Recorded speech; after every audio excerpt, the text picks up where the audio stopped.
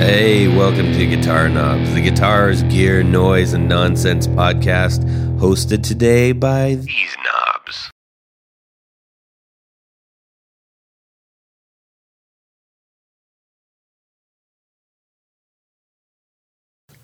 Tony Dudzik, Pick Guardian. Jared Brandon Wong Pickups. Hey everybody, it's me, Todd Novak. Welcome to the Guitar Knobs podcast. We are thrilled to death that you are listening to this fantastic little show of ours, the Guitar Knobs podcast. Welcome, one and all. I really wanted to do that in an old-timey radio voice, but I didn't. I didn't. I won't. I'm not. You can't make me. I won't. Do it. Next time I will. Please do it. I won't. Okay. You can. Welcome, one and all. Welcome. So we've got somebody super special on the line that we can't wait to have a chat with on this show. Very special person. Who are you? This is Eric with Hochstrasser Electronics. All right, and conveniently, you bought into a company that is actually named after you. It's true. Yeah, it's my last It name. worked out really well because that's an odd one. Yeah, you had to search. Not an everyday name, Hochstrasser. You lucked out there. I like it. Yeah. All right, everybody, we're going to have a super fun time. We're going to talk to Eric, find out all about him. By the way, he makes pedals and other things that we're going to get into. He's a very creative chap. In the meantime, Eric, where can people check out what you do? So I tend to be most active on Instagram at Hochstrasser Electronics, but I do have a website. It's hochstrasserelectronics.com. And I have a web store on there. I occasionally post blogs and stuff, but yeah, mostly Instagram, Facebook. But I would say the gram is kind of the best way to, if you need to get in touch or whatever. Yes, I think that's where people will find a very good representation of not only the things you make, but a fair amount about you, which is cool. Yeah, that's what it's for, right? Yeah. Personal branding. Pretty much. Business branding or, Ranting, raving, branding. All the good stuff. Paving, if you're a paver, I guess. I don't know. Paving. Anyways, we need to thank a few people real quick here, everybody.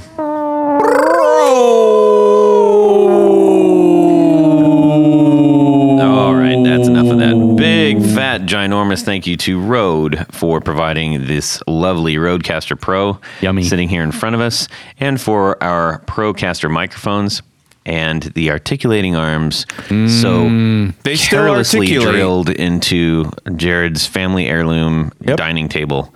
That is, It's my Uncle John's, man. It's not like Uncle it's John's. It's not like it's made from the Amish people or anything. yeah.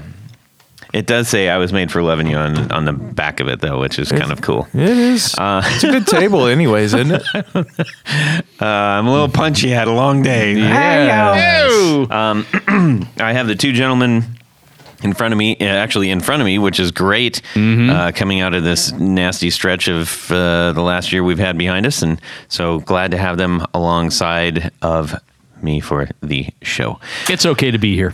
Yes, exactly. I have a few announcements we need to take care of. Please do. I'm going to just share a little something. As you all know, if you've been listening for a while, a lot of times we get great little notes that are sent our way. Sometimes they're not so great. Not very few. I think we get... Yeah, they're always nice. Yeah, even if they're saying something like, hey, this sucked, but we still like you and you're cool. Like, Yeah. That's always nice. Yes. This is from our friend James Pennington, our poobah. Yes. James Pennington. Says, Would that be a grand poobah? that is a grand poobah. We'll get into that later. You guys inspired me to start modding and building pedals. All right. There's another. See? I feel like we need to have Where's our commission? like some kind of thing on the wall where people start making stuff. Ring It's a bell. Fantastic. Yeah. Let's get a bell to ring. No. Do it. Just wanted to thank you guys a lot. Always liked tweaking pedals, but after listening to all the episodes, soaking up all the information from past guests, also from you knobheads and the pedal nerd Brian Wampler, definitely kicked me to start studying and finding stuff on the web to build and modify. I also bought a few books like Electronic Projects for Musicians, How to Modify Guitar Pedals, Guitar Effects Explained, as it has been pretty sweet to build a germanium fuzz face or something fun like a green ringer and have it work. That is the key thing. If it works, it's really great. And I didn't spend $200 on the pedal. So he's another person who's like, I'm going to start building so I can actually have some pedals so I don't have to, Yeah. He also buys a lot of gear and he supports the heck out of the builder community. So I don't want to cast a wrongful shadow upon that. Just wanted to say thanks and proud to support you guys and the podcast and the fellow knobbers and brotherhood of the Grand Poobah. Excellent. Well, thank you so much, James. We're really, really stoked that you sent that to us, and we love hearing from people that have said that they've been motivated to do something, whatever that is. I agree. It's good. It's good nice stuff. to hear. I like it. We get to hear the success stories, the heartbreak stories sometimes. Indeed. And all the stuff in betwixt.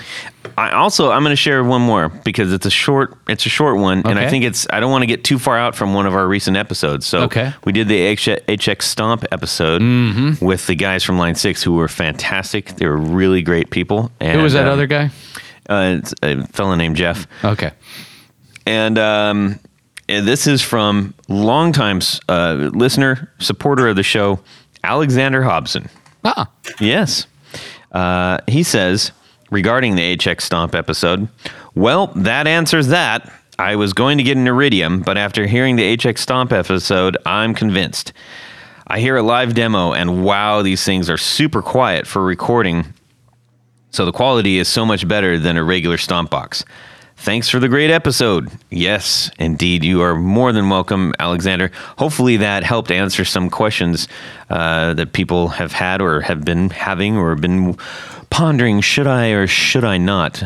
Well, the other part of that, too, is they're constantly adding new amps, new effects, things like that you can download. And it's part of the Helix family now. Yeah, So it's part of the Helix family. And then once you get hooked on that, then you can, someday buy the big rig and you work want, with that if you want. But it's all uses the same, methodology, operating system, whatever you want to call it. And it'll go right before or after your favorite analog pedal and sound beautiful. All of it well together. It's lovely.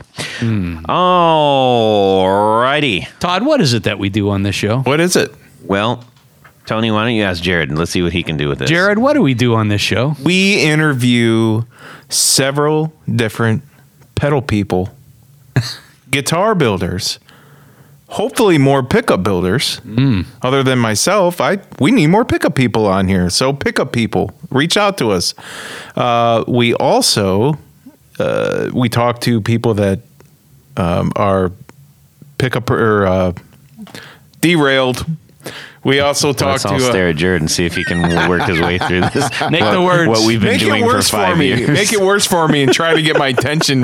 Do we as I talk try do we talk to movers and shakers? We talk to movers and shakers and shake and bakers and all the people. Yes. no. What I okay. was going to say, we've talked to a few YouTube personalities and also some larger companies that build speakers and. Do we and, ever do special episodes where we learn stuff? 101s? Yes. All sorts of things. You knew I was going to screw this whole thing up, but that's all right because We were hey, counting on it. I think everybody who's listening was counting on that. So Merry right. Christmas. I love you. All right.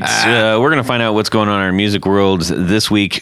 Eric, if you don't mind, we're going to start with Tony so he can kind of, set the pace for the dance we're about to get involved in. And then we're going to hop over and see what you're up to. Okay. Cool. Sounds good. Awesome. Tonight's dance will be a waltz in a standard 1, 2, 3, 1, 2, 3, 1, 2, 3. Aren't they all 1, 2, 3? Yes, that's a standard waltz. I know. Sometimes it's 1, 2, 3, 4, 5, 6. 1, 2, 3, 4, 5, 6. That's a waltz waltz. All the right, get on dances with it. have to correspond with the time measures, right? That is correct. Yeah. Or Yes. it's not really a dance. It's just Right. a fit. It's just a fit. Well, a lot of people do that anyway, right?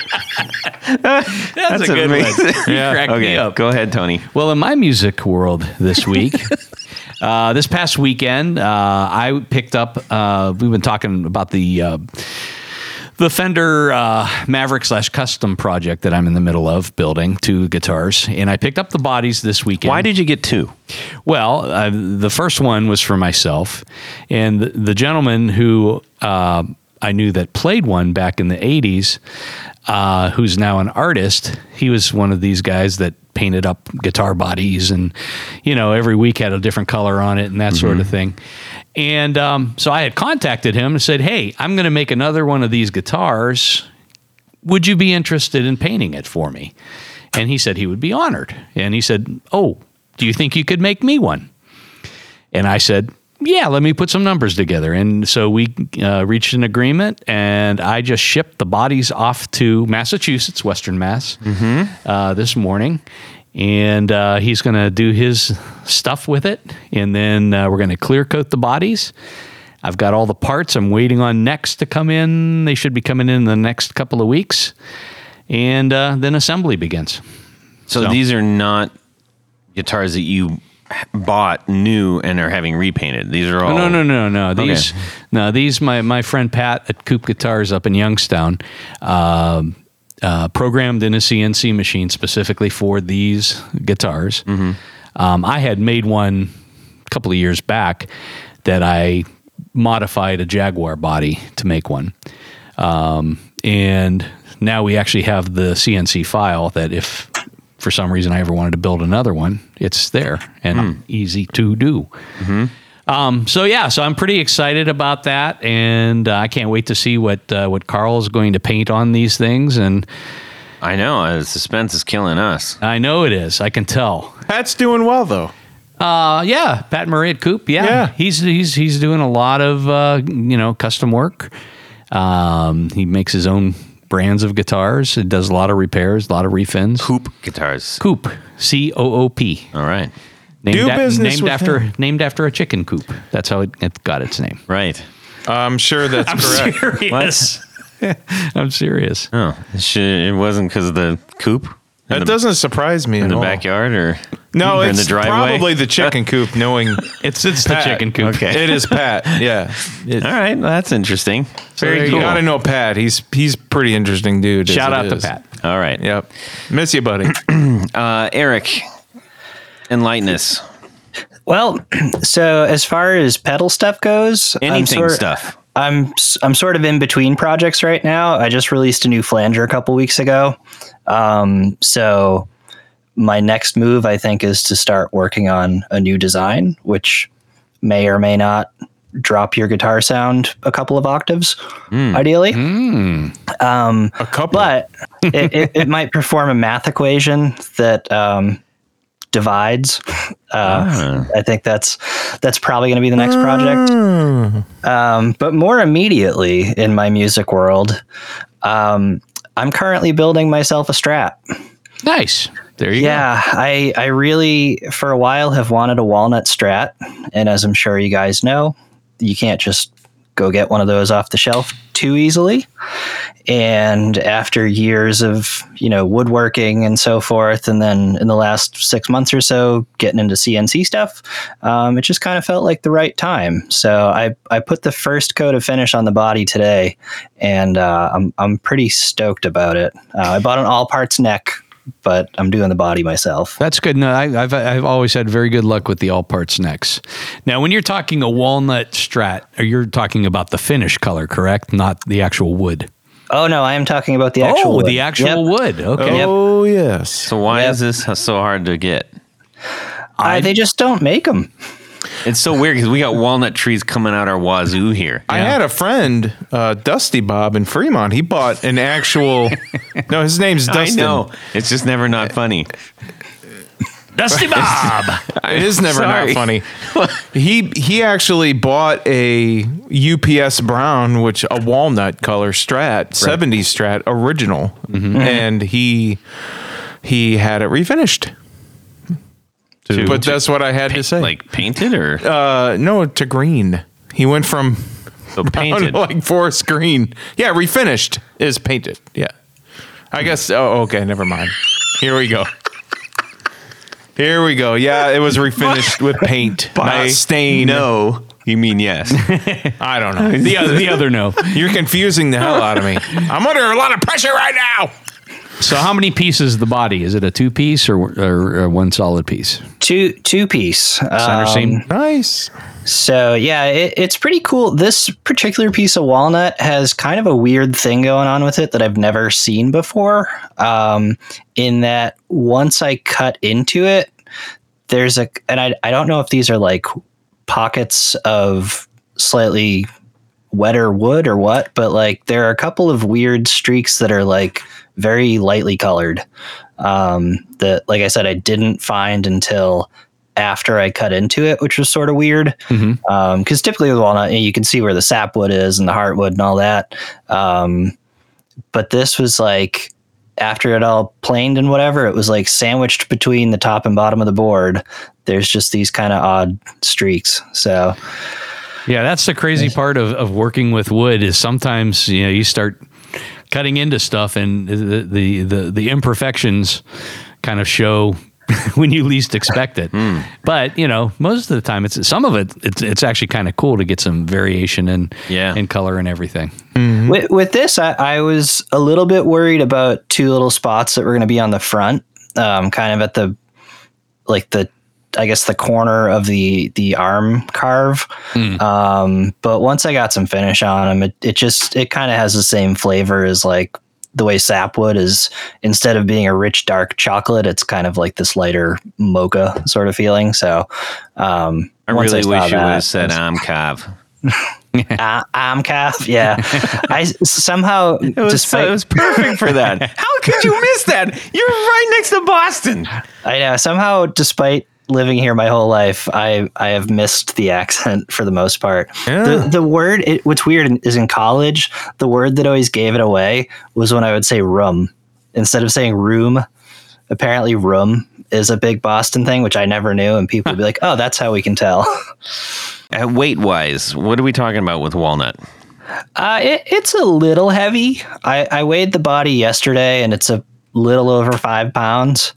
So I'd say weight and tone wise, it's I think it's pretty similar to maple. My buddy's is kind of heavy too. Yeah, hard. Yeah. So it's a hardwood. Mm-hmm. Yes. But I don't know anything about walnut. So now I do. The main thing to know about walnut is when you're working with it, it's hard not to snort it off the table because it smells so good. Oh, and I'm sure it's toxic and whatever, but it smells so good. Yeah. Do not do that with rosewood. Rosewood is especially toxic. Oh my. Rosewood dust. No kidding. Yeah, you got to be very careful when you're saying. Wear your face mask. Yeah. Jared, how about yourself? Oh, I left the Klon pedal plugged in, so I burned the battery out. I actually got like really worried there for a second, and I was like, oh no, he's talking about a battery. Okay. He burned out the pedal? No, I burned the battery out, which I just did not care. But other than that... Batteries be damned. Yeah. I've been tempted to plug my... power source into that just to see, but then it's like, why risk when you can just waste batteries? You're not going to hurt anything. Really? No. Plug in the no. Do you have like a 9-volt adapter that you can? Yeah, one comes with that. Okay. All right. Yeah. No, it won't hurt anything. But anyway, I'm still really enjoying the setup that I described the last podcast. Mm-hmm. So I'm sorry I don't have much new, but I got other things cooking in the oven that we'll talk about on a later podcast. That sounds good. You do have quite a bit going on. Yeah. The only thing you'll notice if you use a power supply with that is because it puts out a constant 9 volts versus a battery eventually starts wearing down a little bit, and they start sounding good at about, 7.5. Yeah. I put the first battery I put in this pedal was a used battery. Yeah. But, I stuck it on my tongue and like, oh, yeah, there's still juice in this battery. But I'm pretty sure it sounded Johnny awesome. over at Alchemy Audio still does the dead bat stuff, dead bat. Yeah. Which mimics a slightly less juiced battery. Yes. Yeah. Very cool. Hey, Johnny Balmer, what's up, man? Yeah. Where is he? Is he here? He's not. We haven't seen him in a long time. Also, did I mention the Kentucky show last time? What? There was a Kentucky guitar show. There was a Kentucky guitar show? Oh, yeah. There was a guitar show in Kentucky. And I did really, really well at that show. That was a really good show. Did we go to that one before? No. We went to the Cincinnati. Yeah, there was another one that we went to. Chillicothe? That was a Michigan one. And we went to the one up in Michigan. That was that was a totally different setup, but less good. No, in Kentucky that was a great show. Oh, good. Glad we got the invite. Really good. Business. Yeah. Next time, go. Well, yeah, we'll mark it on your calendar to tell us. So, Hey, Todd, how about you? Thank you. I What'd appreciate you do, that. man? What'd you do? Did I give you something? I got to have some fun when you have so many people that, well, I guess now that I've got to meet so many people in the guitar community and can call many friends, which I really, truly love and deeply appreciate. Do they reciprocate? Most of the time, yeah. Some of the time. Occasionally. Once in a while. So I was talking with Chase. He'll send me Chase Gullett of Gullett Guitars. He'll send me stuff occasionally. He's like, "Hey, there's this," and he's working on something, and then we'll get into a long text thing about this and that, and you should try. So I nipped it in the bud. I'm like, let's just talk about this, and then we got to come up with like 4 or 5 guitar sort of motifs. Just chilling on a Saturday and having a chats about guitars and like, you should make it like this. Oh, I think you should do it like this. Oh, what if you did this? And blah, blah, blah, blah, blah. Super fun. Love that stuff. Because it's not mine. I can say whatever I want. Yeah, you don't have to do the work. Right. And Chase, historically, he puts a lot of flair into the guitars. He does it very, very well. Yeah. I usually tend to be a little less like crazy Cadillac. And so that's where we put the push and pull on it. It wouldn't be very fun if I was like, yep. And that's a short conversation. So anyways, that's what I got to do. Kind of like the Lennon and McCartney of guitar building. Yeah, super duper like that, I guess so. I just talked to Chase today. You did? Yeah. And he's doing well, and everything's on the up and up. It was good to talk to him. Good. Was he mad about Was he talking to working Todd? on my guitar? He talked about your guitar the whole time and how much pressure you're putting under him, putting on him rather. Right. So yeah, he's good. No, he didn't say a word about it. I think back he to forgot work, about Chase. it. Yeah. Tony Baloney, yes, Todd. you like a green bean, don't you? I love a good green bean. You know what's like? Jared likes green beans I too, love 'em. guys. You know what's a lot like Bacon a green and bean? butter, baby. Tour gear design patch cord. You would say that, Jared. How did you know that? Because they're small and they fit in about any pedal setup you can think of. Yes, but don't put green beans in your pedals. But you're right. In the size comparison, the actual the thickness of the cable is actually thinner than a green bean. It is. Unless you have a flat. It's certainly flatter than a green bean. It is flatter than a green bean, yes. And much like if you buy a giant pound or 2 of green beans, you can get a patch cable for about the same price. Wow. I know. That's how cheap they are. My. But they're amazing, and they conduct electricity far better than a green bean. So get on over to Tour Gear Designs Patch Cables /discounts /guitar knobs, and you're going to get 10% off of your order. And I think you can actually put in the guitar knobs code if you can't remember that URL or whatever. Are they selling green beans now? They're not selling green beans, but you can get just about any length of patch cable that you can think of. And I highly, highly recommend them. You're not going to want to just buy one. No, you're going to want to buy a couple. Buy a bunch. A bag of them. What are the things called? The sack? No, not a sack. The little. You go to the farmer's market and they have those little containers. Nest. No. What is it called? The pint thing, the little half pint. The baskets? The little baskets. The little farmer baskets. Okay. Get a basket load of them. You're really stretching this one out. I am. All right, everybody, go over to tourgeardesigns.com. Yes. /discount /guitar knobs. Get yourself some awesome patch cables, and you will like your pedal board a lot more, and your pedal board will like you. Jared? How about some of this? 1, 2, 1, 2, 3. 4 on the floor. Eric Hochstrasser, tell us your 4 on the floor right now. All right. So I've thought about this a lot. I've gone back and forth on a lot of it, and I've struggled the most with this first slot because I knew I wanted an envelope filter, and there are tons of good ones out there.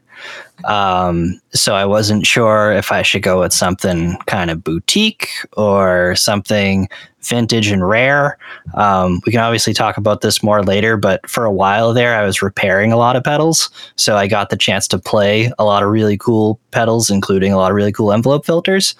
But my number one slot on my 4 on the floor, I'm going to keep it classic and go with the Mutron 3. My man. There you go. Oh, Yeah. Wow. So, for those who don't know, can you explain what an envelope filter is? So envelope filters are kind of the coolest pedal, in my opinion. Basically what it does, it splits your signal into 2 different chains. And one chain goes through a filter circuit, which can either be a low pass, band pass, and sometimes high pass filter. And then the other chain goes into what's called an envelope detector. So what it does is it's a circuit that looks at the average size of your signal, and then it converts that into a control voltage, and then it uses that to sweep the cutoff of the filter circuit. So as you play louder, it opens up the filter more. As you play softer, the filter kind of closes, and the result is you get kind of a cool quack effect. Or sometimes you get like an ow sound or a wow sound, depending on how you have them set. But Like Peter Frampton. that was No. more of a talk box, right? Oh, I know, but, Yeah. but that's what it sounded like. Okay, a little bit? No? No. Okay. My love for envelope filters stems from my love for the Grateful Dead. If you ever listen to any late 70s Grateful Dead, it's just all over the place, quacking it up. And I can't not get enough of it. Like Jeff Tweedy. No!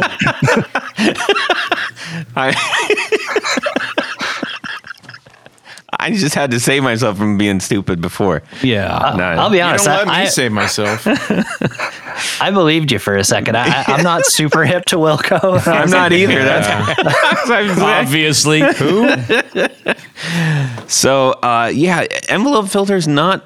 It doesn't seem one that gets a lot of love right now. I haven't heard. That's the first time that's been mentioned on our show. Yeah. The first pedal I ever released was an envelope filter. And so I can tell you from experience, people have a love-hate relationship with them. But they're fun. I feel like when I pick up my guitar, at the end of the day, it should be fun. And for me, an envelope filter always makes it more fun. Perfect for single notey kind of bits. Yeah, Yeah. it's kind of like chords like so an much. auto wah Yeah. pedal. You get the lot harder you play, the more it goes. Yeah. The trick is if you want to play chords with it, you got to dial back your guitar volume. Because as we said, as the signal gets louder, it opens up the filter more. So if you're playing chords, it's just going to be wide open. Interesting. Right.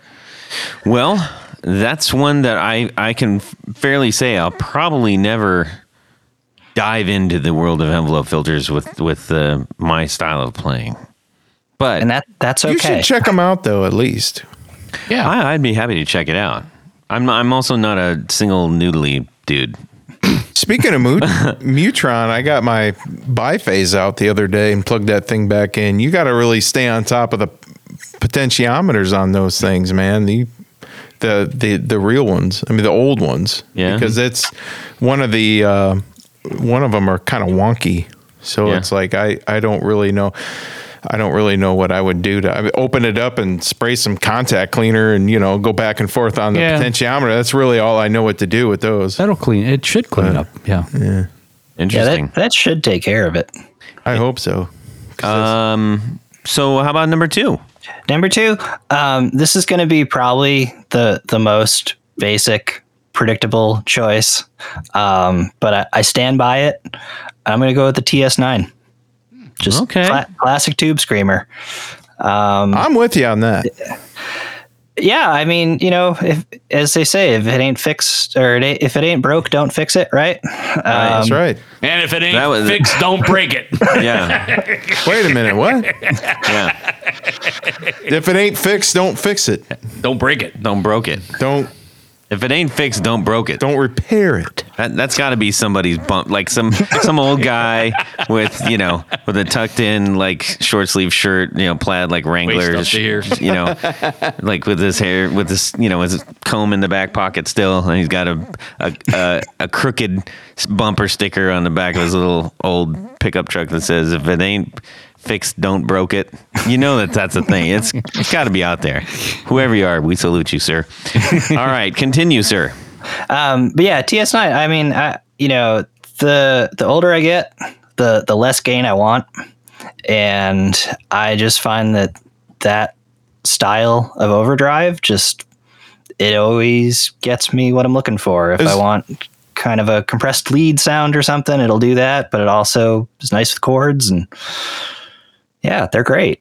Is there a particular model of that? I mean, we all know there's a million versions of those.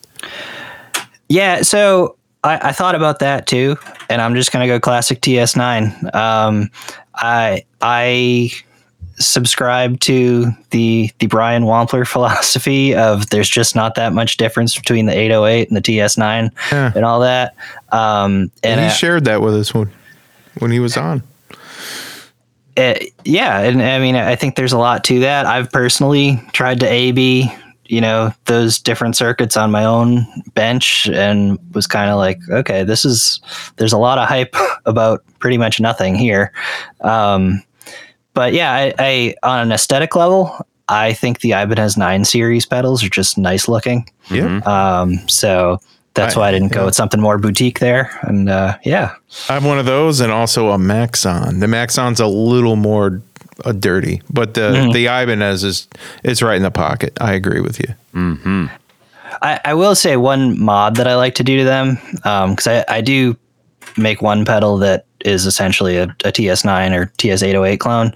I like to change the chips in mine. Instead of the standard 4558 that they used to ship with, I like to use a TLO72. I just find they sound a little bit more open and a little bit cleaner, and that's my hot tip there. There we go. I see a rig being built with a walnut Strat and an envelope filter and a TS9. I like this guy. I don't know about you guys. Well, how about number 3? So number 3, this was another slot I agonized over, because I wanted a phaser in there, and there's so many good phasers out there. And there's so many different phasers and so many awesome ones. But when I was 16, I think, for my birthday, I treated myself to an MXR Phase 90. And I think to this day, if I could only have one pedal, I would probably choose that one. And so that's going to be my 3 spot, is the Phase 90. It gets you everything you need and nothing you don't. Yep, that's on a lot of Bad Company records, man. It's another one of those pedals where like it is. Did no one else use the Phase 90? Why are you laughing? It's true. I don't know. It's just funny that you sorted that. That was well. Todd's one of Todd's favorite bands is Bad Company. Yeah, I didn't realize that. Right? That in Kansas. That was just the big exclamation pointy, but that's on a lot of Bad Company stuff, man. It is. Yeah, I think you could argue that like Eddie Van Halen may have been the more obvious choice there, but I appreciate the deep cut. Yeah. Sick reference, bro. As someone who's listened to way too much classic rock radio. Yeah. That's me. Yes, that is. Someday I'll have to share the Kansas story, but not tonight. Oh, on the way back from Nashville? Okay, I'll share it real. Want me to share it real quick? Please. Okay. I love this story. I'm trapped in this car on the way back from NAMM in a car that is very powerful and also very utterly uncomfortable to ride in as a passenger. I loved it. Which is, Jared? That was my Dodge Challenger. Yes. And Jared, who also is very excited about driving a Dodge Challenger all the way home. I have a faster one now, by the way. Very, very fast road home. Terrifying, actually. And I like a fast car, but this was scary. It's also, I know Jared, so I'm like, okay. And almost the whole way we had to listen to Kansas. A lot of it. So, and not the hits, like the weird stuff nobody else listens to. Yeah. And I begged. I pleaded. I was waving my white sock out of the thing, out of the window. Please, someone help me. But no help came. We were going too fast. I listened to your stuff on the way down, so I'm sorry we've taken over this floor on the floor. That's okay. As someone who's unfamiliar with Kansas's catalog, stay that way. No, it's great. Which way does it go? Is it more like progressive rock, or does it get more into like the Dust in the Wind kind of arena? It's that what we listened to was really progressive. Okay. For its day, it was not the hits. It was really weird stuff. Yeah. To Todd's credit, so I don't blame Todd. So I actually enjoy him telling the story. I do, because I deserve it, because I did torture him on the way home. So, anyways, I did switch cars once we got food. I got in Tony's car, so I'm like, I'm done. I've had it. Anyways, okay, number 4. Cool. So number 4, this one's a deep cut. And this is a pedal that I probably shouldn't tell people about so much, because the prices on them are going up and I still don't own one. But I have revived from the dead probably about half a dozen of them. And back when I was taking repairs and these would come into the shop, it was always the most exciting day. Metal Zone. Close. The Digitech PDS 2020 multiplay digital delay.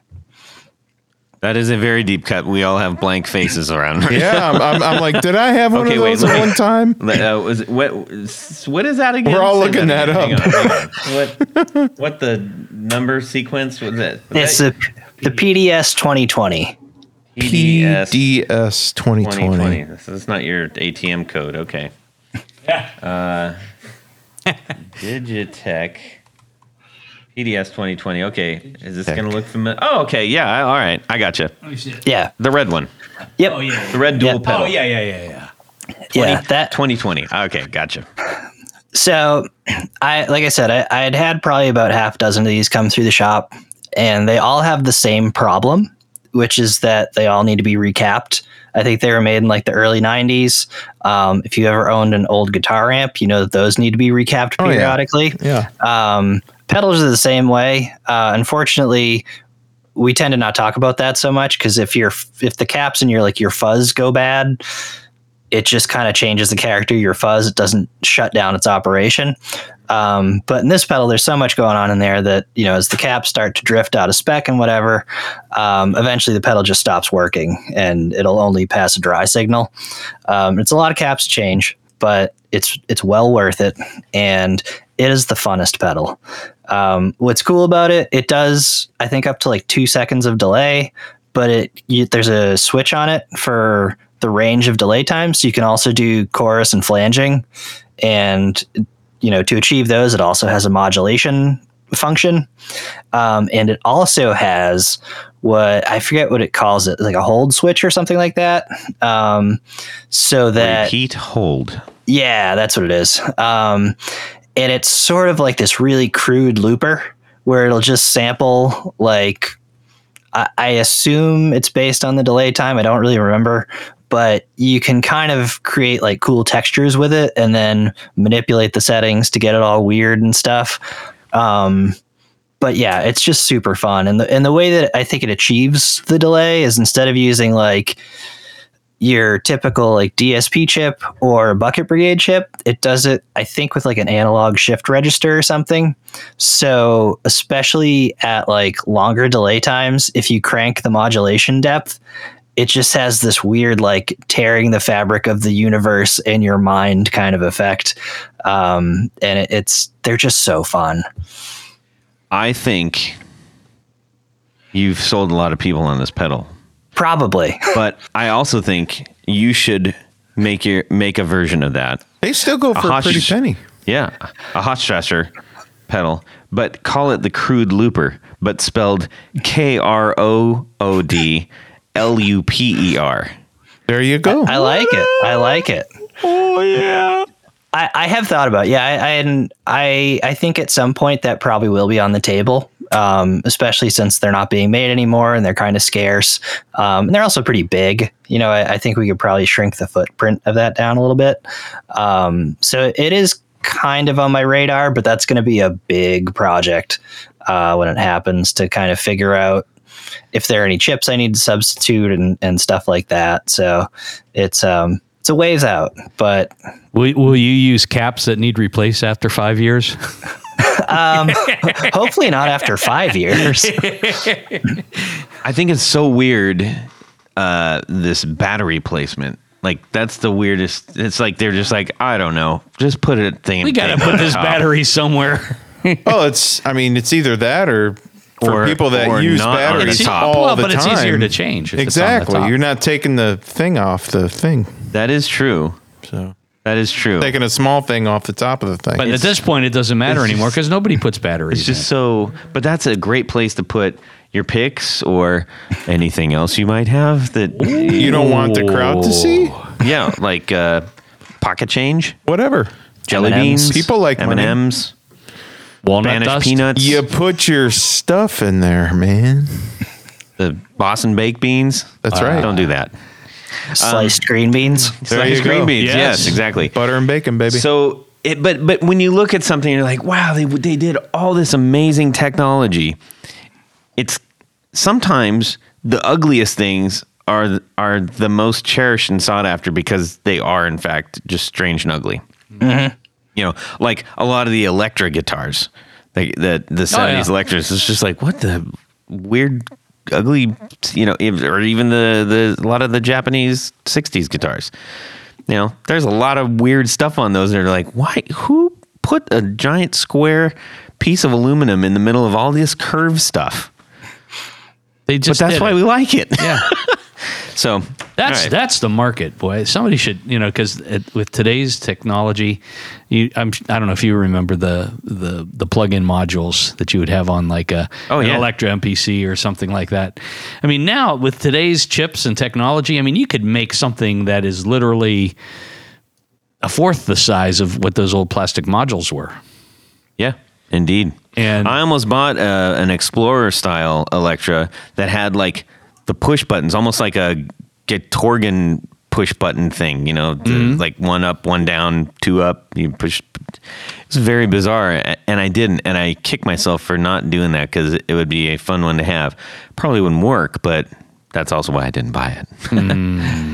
Anyways, that's a fantastic 4 on the floor, man. Thank you for sharing that and for allowing us to interject so much nonsense in between. We've got Eric Hochstrasser from Hochstrasser Electronics on the show tonight, and we're really happy to have him. Thank you so much for joining us. And you've got a couple of pedals that you make. You sent us 2 that we got to explore and have fun with. I got to be honest, I first encountered you not as a result of, you know, like, oh, look at this pedal. I was checking you out on Instagram, watching you do some silk screening and watching you do some shop work, and you were talking about aluminum stuff, and it was just really engaging. So while people are listening, where can they go really quick to see some of this? I think that stuff was on my like IGTV. Okay. Just on Instagram at Hochstrasser Electronics.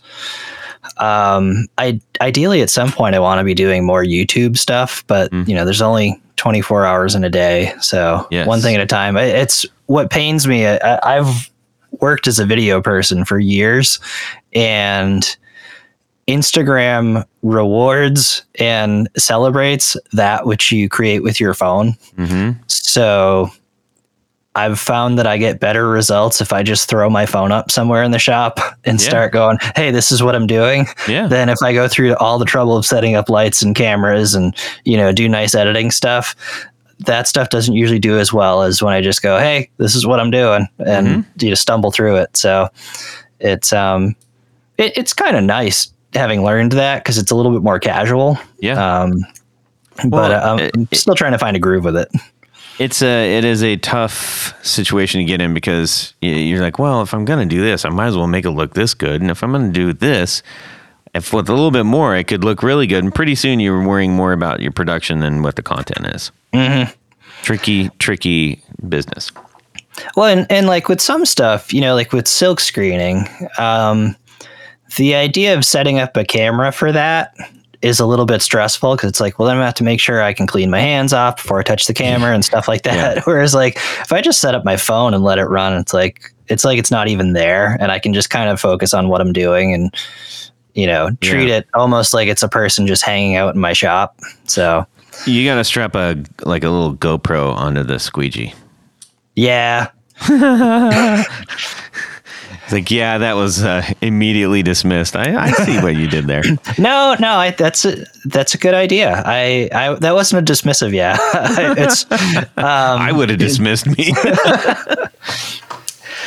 No, I mean, I do find, especially with the silk screening stuff, in like a lot of the DIY groups and stuff on Facebook, and even just out there on Instagram, that seems to be a big thing that people have questions about. Yeah. And, I've spent years trying to figure it out. I took a class on it in like 2010, and didn't really get into it until like 2014. Mm-hmm. And even now I still kind of struggle with it at times, because there are just so many variables in the process. Yeah. But also so many of the resources out there for silk screening are focused on t-shirts. Yes. And that's great, but you do have a lot of people that want to make synthesizers or pedals or stuff, and it's like there's really no resources. So I figured, it's not like I'm holding on to any sort of crazy intellectual property with what I've figured out.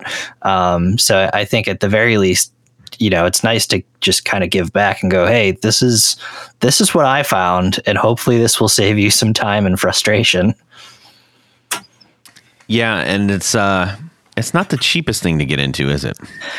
Not really.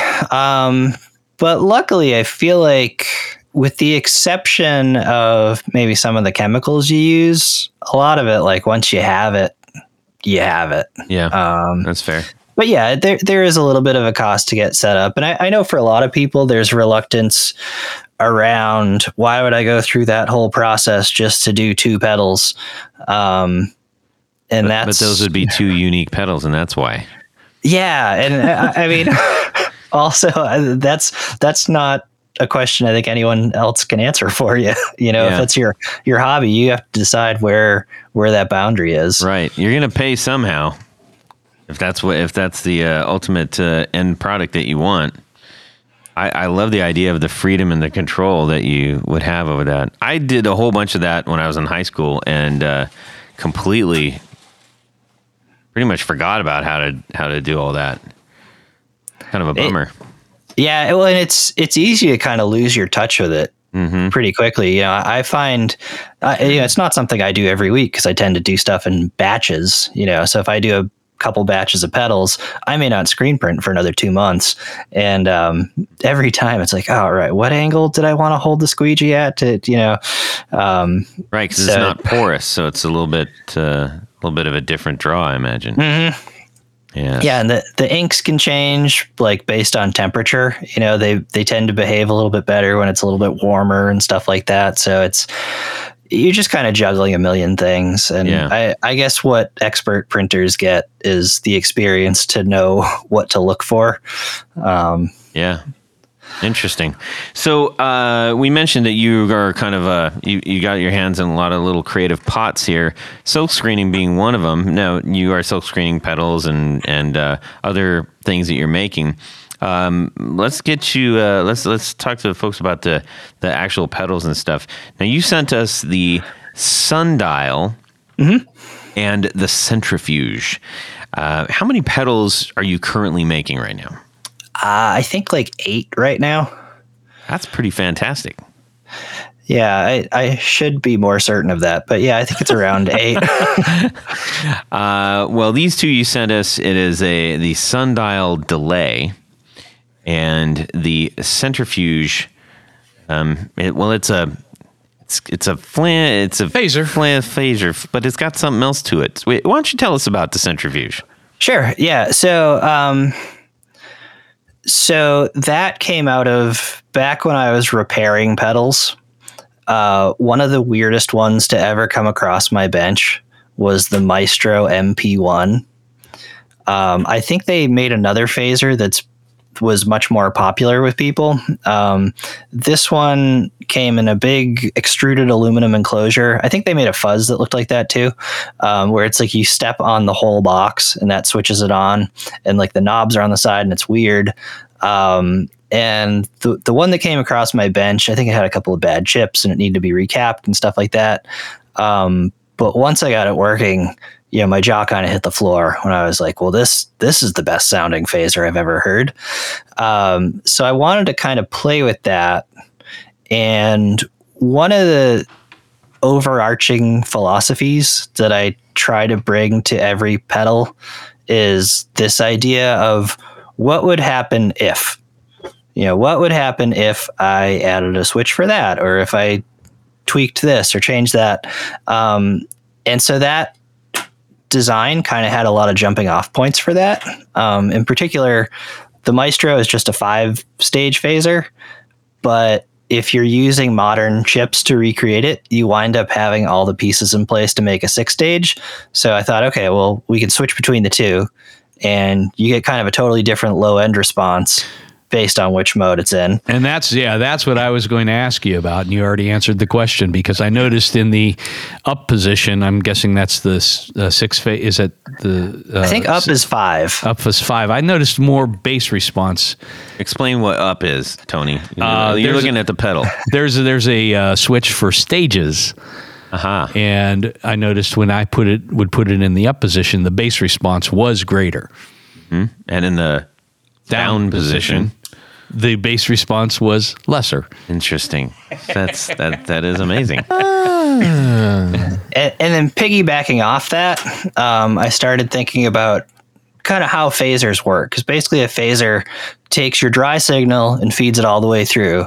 And then it mixes it with this signal that goes through a number of phase shift stages, which is essentially like a very short time function manipulation. And so I was like, well, what would happen if I killed the dry signal? Would that not give me kind of a subtle pitch vibrato? And so the mode switch on that, if you flip it down, that kills the dry signal and just leaves you with vibrato. So at slower speeds, you don't really hear it because it just isn't, it's doing it so slowly that your ear doesn't really have time to register it, I guess, as a pitch bend. But yeah, at higher speeds, it has this kind of cool warbly, sort of thing. And I thought that was fun. And, I also felt like that style of phaser would do well in a more pedal board friendly format than its original massive extruded box. So, yeah. I tell you, whenever I try out a pedal like this, I can't help but play Brain Damage by Pink Floyd. You have to. That's the rule. Is it the rule? No, that's mighty fun. If you haven't used phaser in that manner, what is it closest to? Well, I think you're struggling to articulate it is what's so great about phasers. Because it isn't just a straight up phaser. It's like it does have this other dimension to it, but I kept feeling like my mouth wants to say flanger because it isn't quite a flanger, but it's not like a phaser with vibrato either. I mean, isn't flanger more of a left and right volume function, and then the phaser's more of a wah type of function? So a flanger is like an actual modulated delayed signal mixed with your dry signal. So you get a full copy of the signal, whereas a phaser is like a slightly bent version of it. And so the net effect is that you get these changing notches essentially in the spectrum, that as it modulates up and down, the frequency at which those happen moves. So it's not unlike if you were to think of, say, like a graphic EQ that was flat all the way across, and then you pull down one fader on it. A phaser basically does that, but then it moves which fader is being pulled down kind of back and forth. Mm-hmm. And the more stages you add, the more faders are being pulled, I guess. That's a good way to explain it. That's a great explanation. Yeah, very well done. How about the sundial? So yeah, the sundial grew out of one of those what would happen if situations. And then ultimately in the process of working through getting it together, I abandoned some of the original concepts. I originally wanted to see what would happen if I made a delay pedal that had your usual like sine triangle modulation shape. But I also wanted to do one that would do random. And so I thought, well, this would be cool if I did a delay pedal that gives you random delay times. But for the size that I wanted to make it, there was no way I was going to be able to get it to all fit into that box. And it also, I don't want to, hang this idea up totally, because I think it may be worth revisiting, but it wound up not being as cool as I thought, having random delay times. And I wound up just having plenty of fun with the modulation that I landed on, which is roughly like I said, a sine wave or triangle wave, where it just kind of goes up and down. But yeah, sundial, it's what we would call like a lo-fi digital delay. So it used a PT2399 chip, which was originally designed for like karaoke machines and stuff like that. And so I wound up settling on just having like sine wave modulation or no modulation at all. So, which is actually kind of cool, because there's a lot of lo-fi modulation out there in delay, and a lot of them, and there's a purpose and a need and a use and a want for all of this stuff. But sometimes maybe you just say, like, I don't want 7 knobs to determine my modulation. It's either on or off. Yeah, and that's kind of exactly why I wanted to have it on a switch, because I feel like if you have a setting dialed in where you got your depth and everything all set how you like it, and then you decide you want to just use a regular delay, like, that's a bummer to have to kind of destroy your setting for something like that, when it's much easier just to knock it on and off. So one of the functions I kind of had to work with is that chip gets really noisy at longer delay times. So if your modulation is cranked up, as you turn up the delay time, the depth of modulation kind of starts to fall off a little bit. So you'll find that like at lower delay settings with high depth of modulation, it can kind of get you into this tearing the fabric of the universe sort of weirdness. But if you have your depth cranked and also the delay time cranked, you wind up with just this sort of pseudo analog kind of warble. And that was done to eliminate having it go into just like being a noise pedal. Yeah. It's super useful. I mean, it does the thing, and it does the thing well, and you can count on it. I've been really happy with it. The one thing I want to do with it that I haven't had a chance to do is I want to go do some photo shoots with it on actual sundials. But I'm having trouble finding where they are in places where I maybe wouldn't get kicked out of. Right. There's like kind of a registry of sundials in Massachusetts, but I'm looking for like, who's got a town park that's just got one over by a pond. Did you say there's kind of a registry of sundials in Massachusetts? There is. Yeah. I found a list of them. But it's not super clear. Like, is it, because I know one of them is listed as like the Weymouth Town Hall, and I know for a fact that sundial is mounted up on the side of the building. So like, I can't go climb up there and take a picture of a guitar pedal on it. Like they'll arrest me. So try it. So you seem to have a pretty fair knowledge, a command, maybe even, if you will, of the electronic stuff. How did you dip into this? So, so I started playing music when I was a kid, and I started playing guitar around 9, got my first pedal around 10, and just immediately was bitten by the bug of like, I can buy boxes that change the sound of my guitar. And, for the first couple years of that, I really didn't have any interest in the electronics of it. But later on in high school, I started to get really curious about modular synthesizers. And at the time, those hadn't really become hip in the way that they are now. So unless you knew like some dude who was independently wealthy and also kind of strange, you weren't really likely to go find any place to go play with that sort of thing.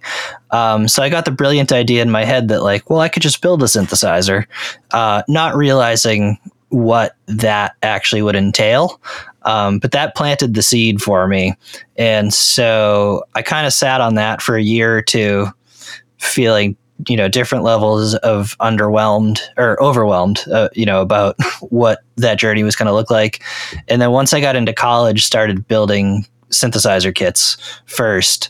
And then after doing a bunch of that, realized like, wait a minute, a pedal is actually way simpler than a synthesizer. So for a long time, I would just kind of build pedals as like a palate cleanser, just as something to do on a Saturday afternoon. Oh, that's cool. Because I was used to building synth modules that would take me like a whole week. And a pedal I could do in a couple hours. So it's so weird that you start with something like really complex and go, I think I'm going to do something simpler. It's usually everybody just gets it more and more and more complicated. Yeah, no, I definitely came into it kind of backwards. But yeah, and if you start building stuff as a hobby, you quickly learn that you're going to have a bad time unless you learn how to fix stuff, because inevitably things just aren't going to work all the time. So that started a long journey of learning how to troubleshoot and stuff like that. And for a while there, after I had started the business, I was doing repair work. And I ultimately got kind of burnt out on that, and it was keeping me from designing pedals, which is what I wanted to do. But in, repairing busted pedals for a year and a half or whatever it was, you get pretty chummy with the different chips and ways of doing things and stuff like that. And you start to see like, oh, this is kind of everyone's preferred way of making a compressor or a chorus or something like that. So yeah, I've kind of just absorbed it. I will say I grew up in a house where my dad's really into radios and like old radios and repairing them. So it wasn't. That's cool.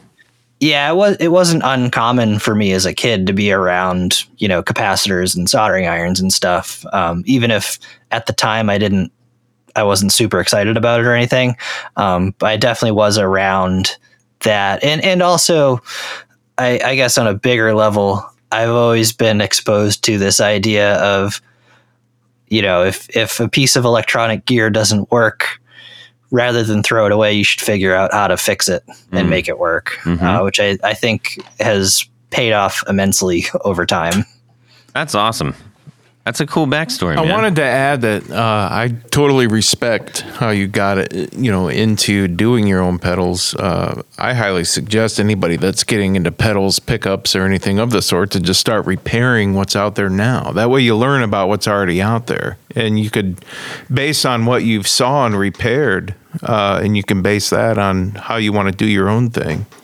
I just wanted to add that little nugget. Well, and I will say, I mean, even though from a business perspective, I got burnt out doing repairs, I still feel like if it's on my own terms, there's nothing more satisfying than taking a piece of gear that doesn't work and making it work. Absolutely. I mean, it's so exciting. Indeed. I'll probably repair pickups forever. I just love it. I absolutely love doing it. When you are building, do you have a favorite snack? Ooh, good question. Gummy bears? I don't keep too many snacks in the shop.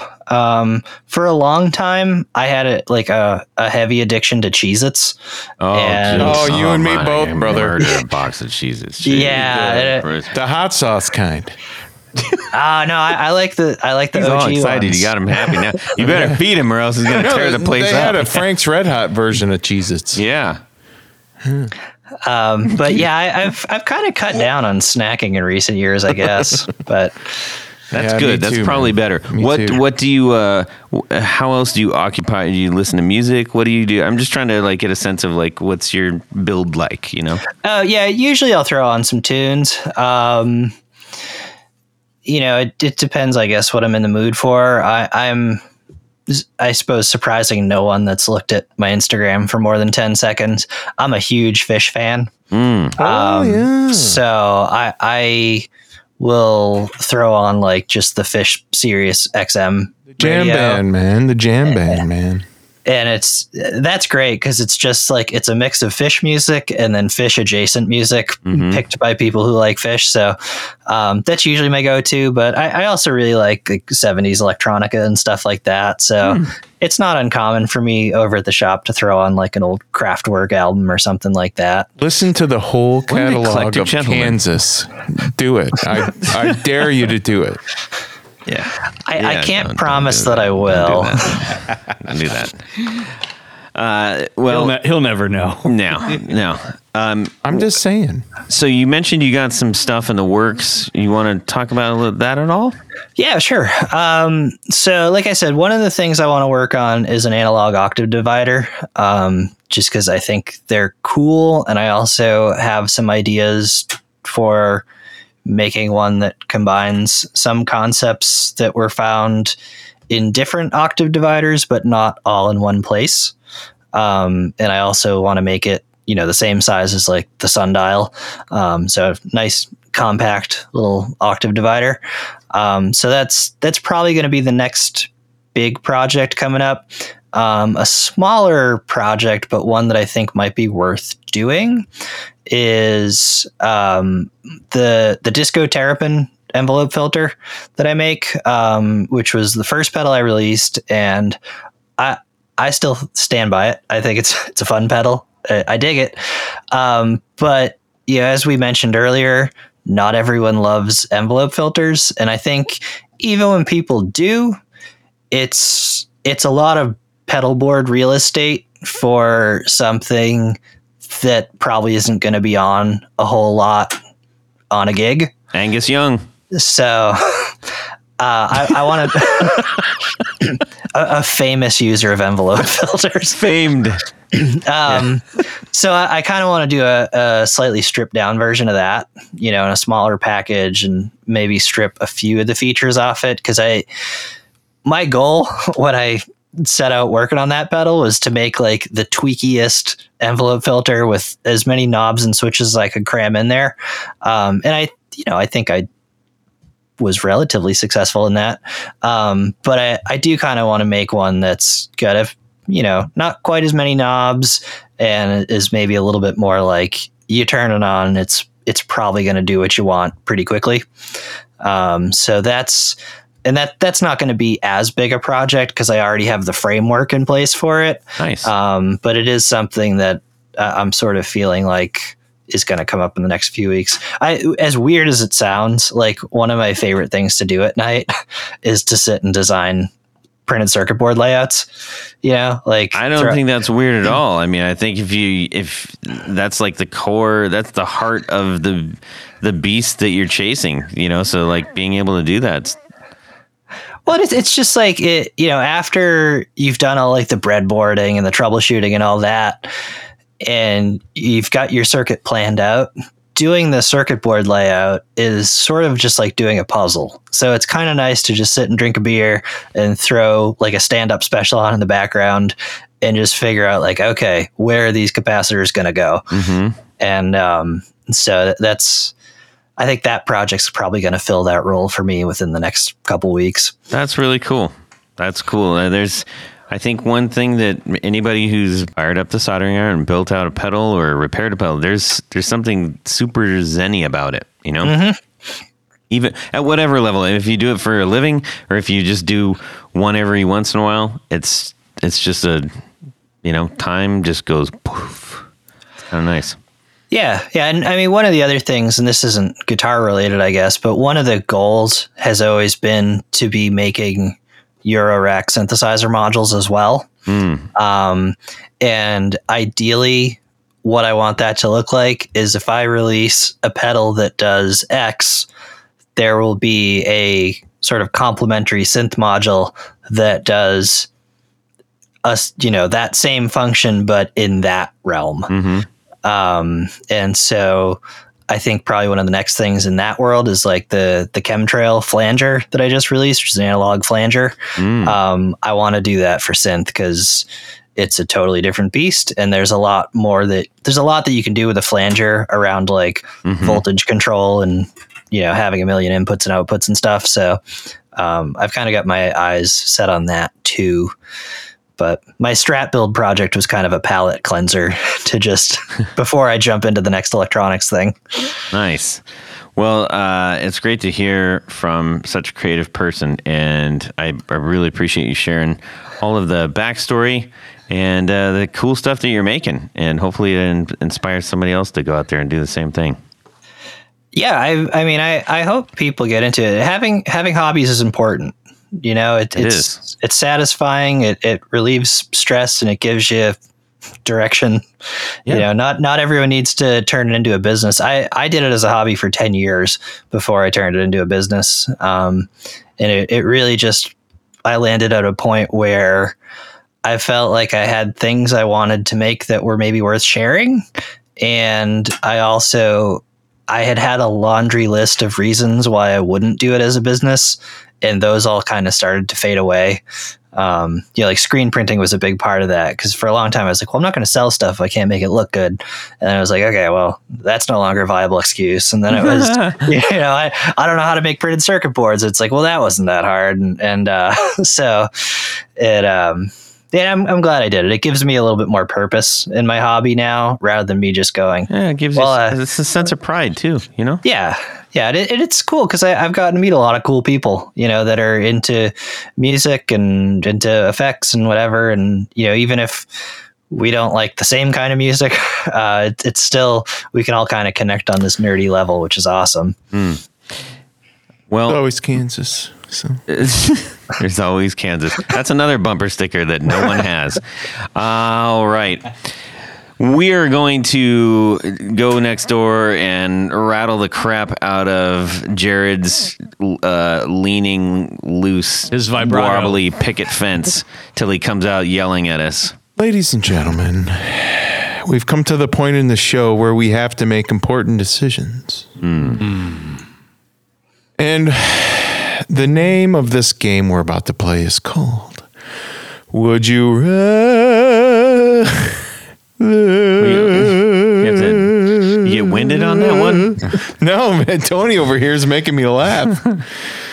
Would you No, we heard the first time. It's the same thing. You interrupted me. He changed the words. Would you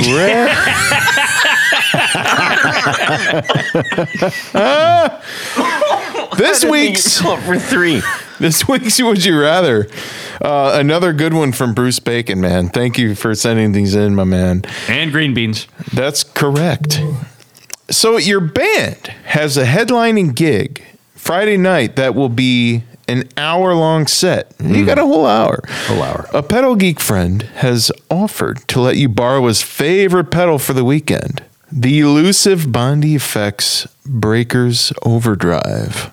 That is a highly sought-after pedal. It is. But you have to pick it up. And your guitar tech friend has offered his services free to you. If you drive him to the gig and back home, that's the trade-off. Seems easy. The logistical problem is you only have time to drive to one of them. So it's either your friend or the pedal. What would you rather try out the rare pedal for the weekend or have the services of a guitar tech for the headlining gig. That's not an easy. That isn't. It seems like unassociated and easy, but it's one of those. Gamble using a really awesome pedal and not having any guitar problems, or just play it safe and not experience the awesome pedal. Yeah. All right. Tony. Again, I have to go first, so I always end up on my own island. Uh-huh. Are you happy about that, Todd? Yes. You like my island? Yes. Except you're spelling SOS backwards because you can't see it. Just flip it upside down. Yeah. It says 505. What's up? 505, yeah. I don't know. Go ahead. I mean, working under the assumption I already have the pedals that I'm used to, and or a pedal board or whatever. I think I would rather have the services of a guitar tech. Mm-hmm. Someone to keep the stuff running. Especially, you break a string.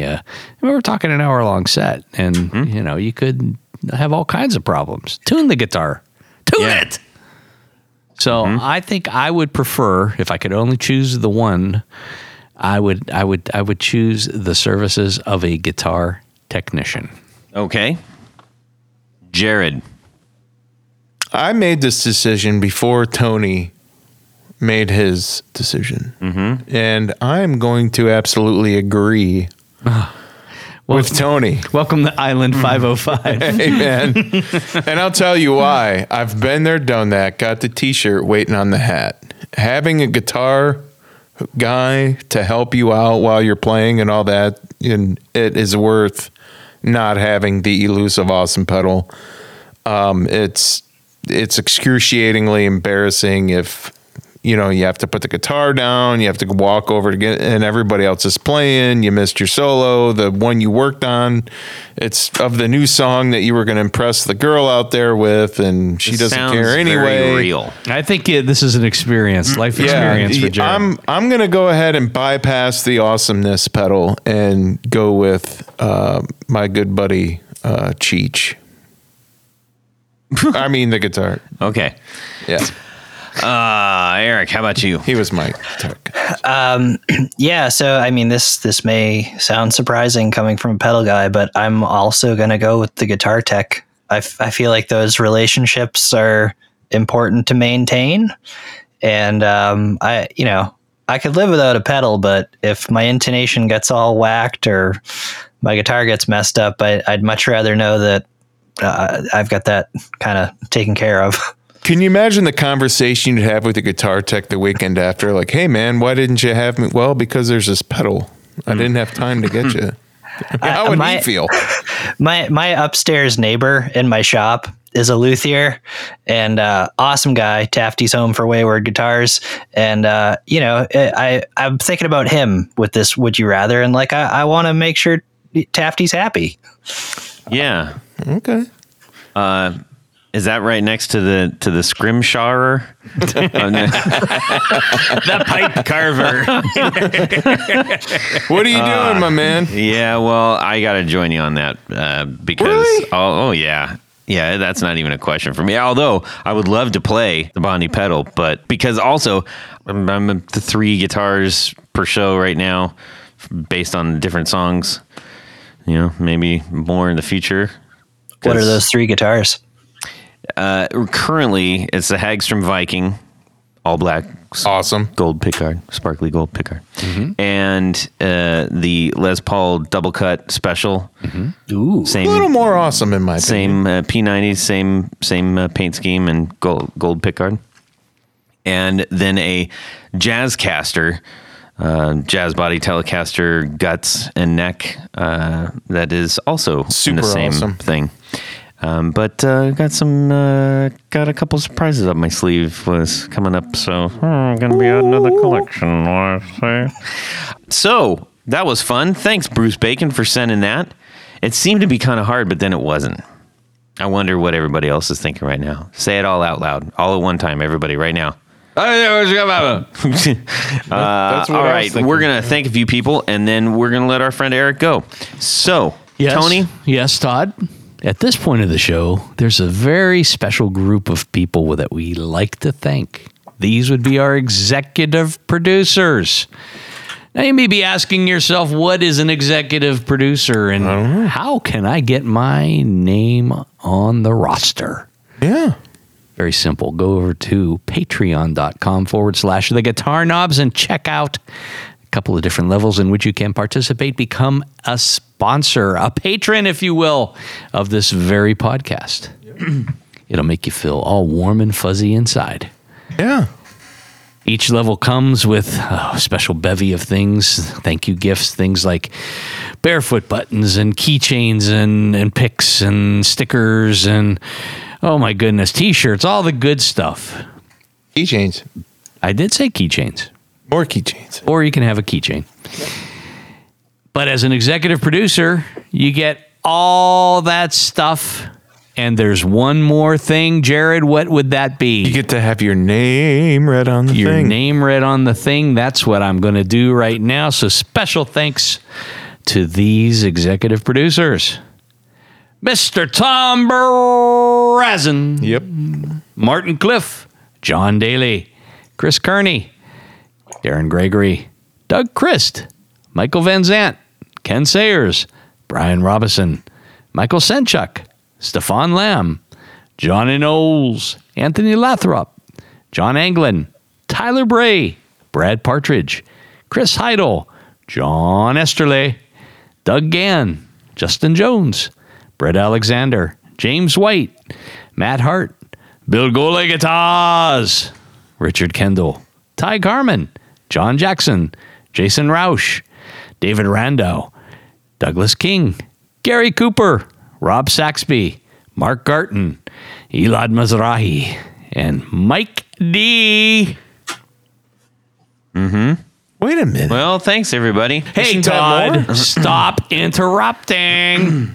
Because there's a special group of executive producers. We call them our Grand Poobahs. That's right. They're up smoking cigars, wearing smoking jackets and things up in the penthouse suite, wearing a fez, a very special fez that they must wear as part of their commitment to becoming a Grand Poobah. That's correct. This week, we have a new Grand Poobah. A new Grand Poobah? A new Grand Poobah. That's my favorite. Can I say it one more time? A new Grand Poobah. So welcome aboard and special thanks to Johnny Morales. My man. But let's not All forget. right. No. Let's not forget the Okay. rest of our Grand Poobahs. John Williams, LSJ Music Company, James Pennington, Tyler Rhines, Tim Nowak, Steve Keys, Adam Johnson, Tommy Manasco, Sean S. Cody Foster, Science of Sound, David Kaminga, Corey Nigro, and Jonathan Jerusik. All right. Thank Oh, you, man. thank you, thank you. Indeed. Hey, we'll be hearing from Jonathan Jerusik pretty soon, too. I understand that to be the case. All right. Eric Hochstrasser, where can people find your things? You can follow me on Instagram at Hochstrasser Electronics, or you can find me on my website at hochstrasserelectronics.com. I'm also on Facebook at as you may have guessed, Hochstrasser Electronics. And How about your MySpace account? I haven't logged in a few days. I'm as mad about that. All right. Tony Bolonsky. Oh, let's just say you need a special pick guard. You're doing something. You're dressing up your favorite guitar. You're changing pickups. Mm-hmm. These require a very special pick guard. Go over to pickguardian.com. Check out some of the things that I have to offer. But always remember, by and large, the things that I do are very custom. And it's probably best to get a hold of me. Chase is checking out some zebra tortoise bits. Zebra. Yeah. Yeah, I've got it. I've got all the good stuff. Mm-hmm. But check it out. Shoot me an email. Let me know what you need. I will be happy to work with you and take very good care of you. He is the Dr. Feelgood of the pick guard making world. To some. All right, Jared. Wow. Pickups. So go to BrandonWallPickups.com. If you're looking for a rewind or some new pickups, humbuckers, wide range. We do noiseless Jazzmasters. P90s. And P90s, of course, and many other single coil styles and all that sort of good stuff. And also, if you don't get a response from me, which you usually do, talk to Zach Oswald too. He's a part of the Brandon Wall Pickups family, and I don't mention that enough, so I wanted to mention that right now. So BrandonWallPickups.com. All right. You can send me an email, todd@theguitarknobs.com. You can also DM me on Instagram @guitarknobs. We would love to hear from you. Share your story, share what you're digging, and just say hi. That works too. Eric Hochstrasser, thank you so much for joining us on this episode. It was great to talk with you, and glad that we got to share your story with a lot of our listeners. Yeah, thanks for having me. This was awesome. Cool. All right, everybody, have a great Guitar Weekend. Subscribe! Yeah. Kansas. Green beans with melted butter and bacon bits? I know he's Yeah. Everybody's in Massachusetts. Seems like that's all we're having on the show. the lights all went out in Massachusetts. Wow. I had grilled chicken, rice, and green beans. That sounds good. Wow. Hochstrasser. He likes green beans. I have no middle name. Because I was sort of named after a vacuum cleaner. So Really? Mix it up with the green beans. Hochstrasser. He doesn't have a middle name. I have no Did middle you know name. that, Jared? What is it? It's no longer bologna? Fresh green beans. Straw. Hang on. There Way to it go, is. Todd. Straw There it is. haxer. I don't feel bad now. Haxer. I'm trying so hard to say it right. Hang on. It's Hochstrasser. Yeah. when I was a kid, I didn't really much care for green beans. My middle name's David. Your middle name's David. After my dad, Stephen. Really? I want a sash. Yes, you do. You should have a sash. Try Roman style green bean.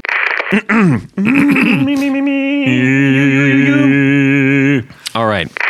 Oh, I had green beans too. Well, that's it for these knobs. Please visit our Patreon page at patreon.com/theguitarknobs. Visit our website at theguitarknobs.com for all of our past episodes, 4 on the Floor blog, and other good stuff. You can connect with us on social too at our Facebook page and share your gear and stories on our Facebook group. Also, be sure to check out our Instagram at Guitar Knobs. Catch you next time.